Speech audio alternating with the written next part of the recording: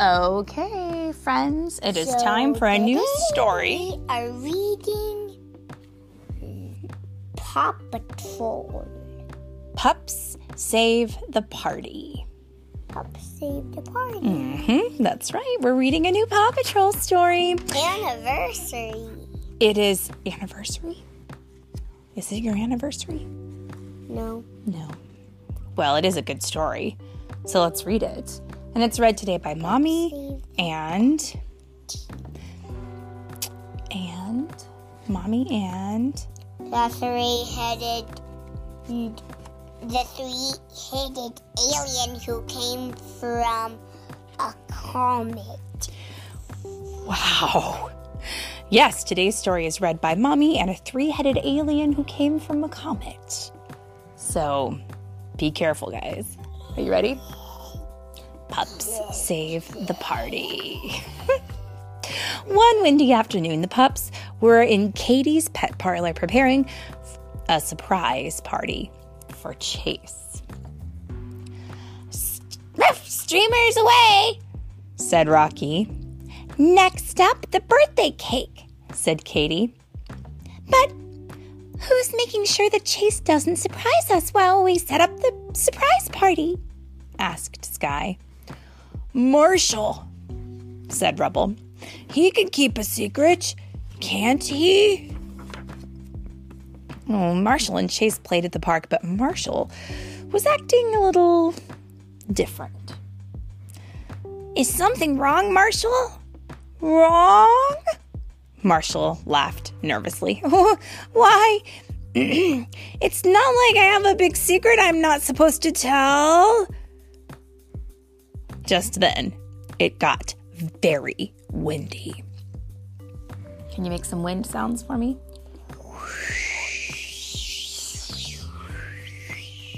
Okay. "Maybe we should go find Ryder and the pups," said Chase. "No, Marshall stammered. "It's so nice outside." Whoosh! The wind got so strong that it blew the pups onto the swings and onto the ground. Thump! Whoa.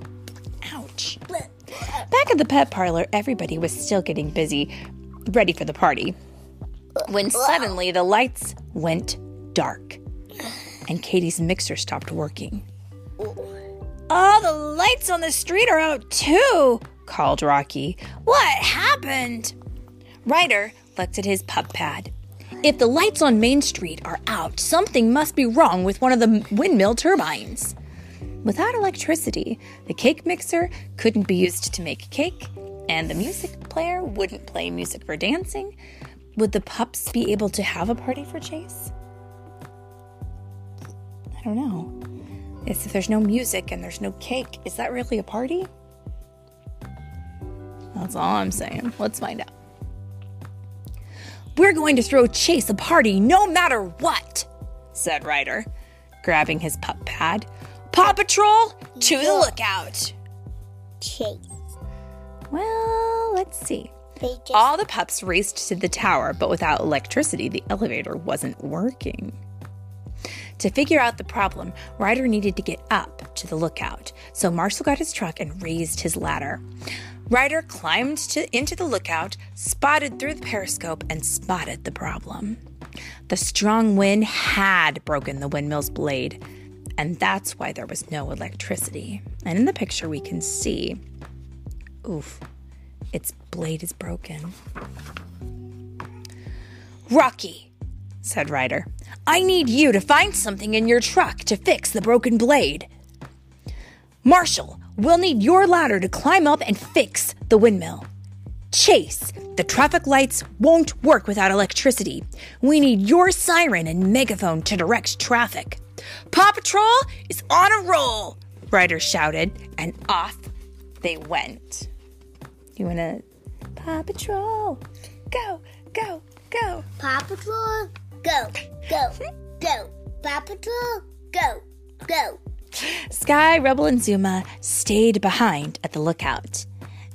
"Time to save Chase's party," said Sky. "What are we going to do?" asked Zuma. We'll have a party in the dark, said Rubble. Yeah, we'll give Chase the best surprise party in the dark ever, barked Sky. Until the lights are on. Of course. Over on Main Street, cars honked and honked. The lights weren't working, and it was causing a big traffic jam.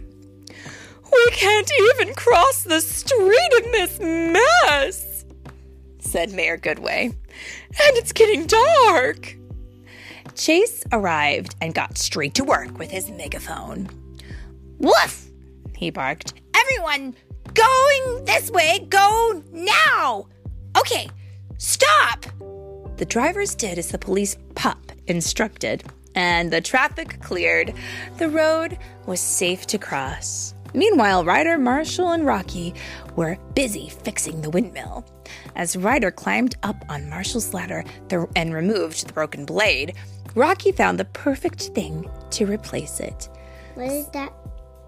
Look, he says, Zuma's old surfboard, said Rocky. Why trash it when you could stash it?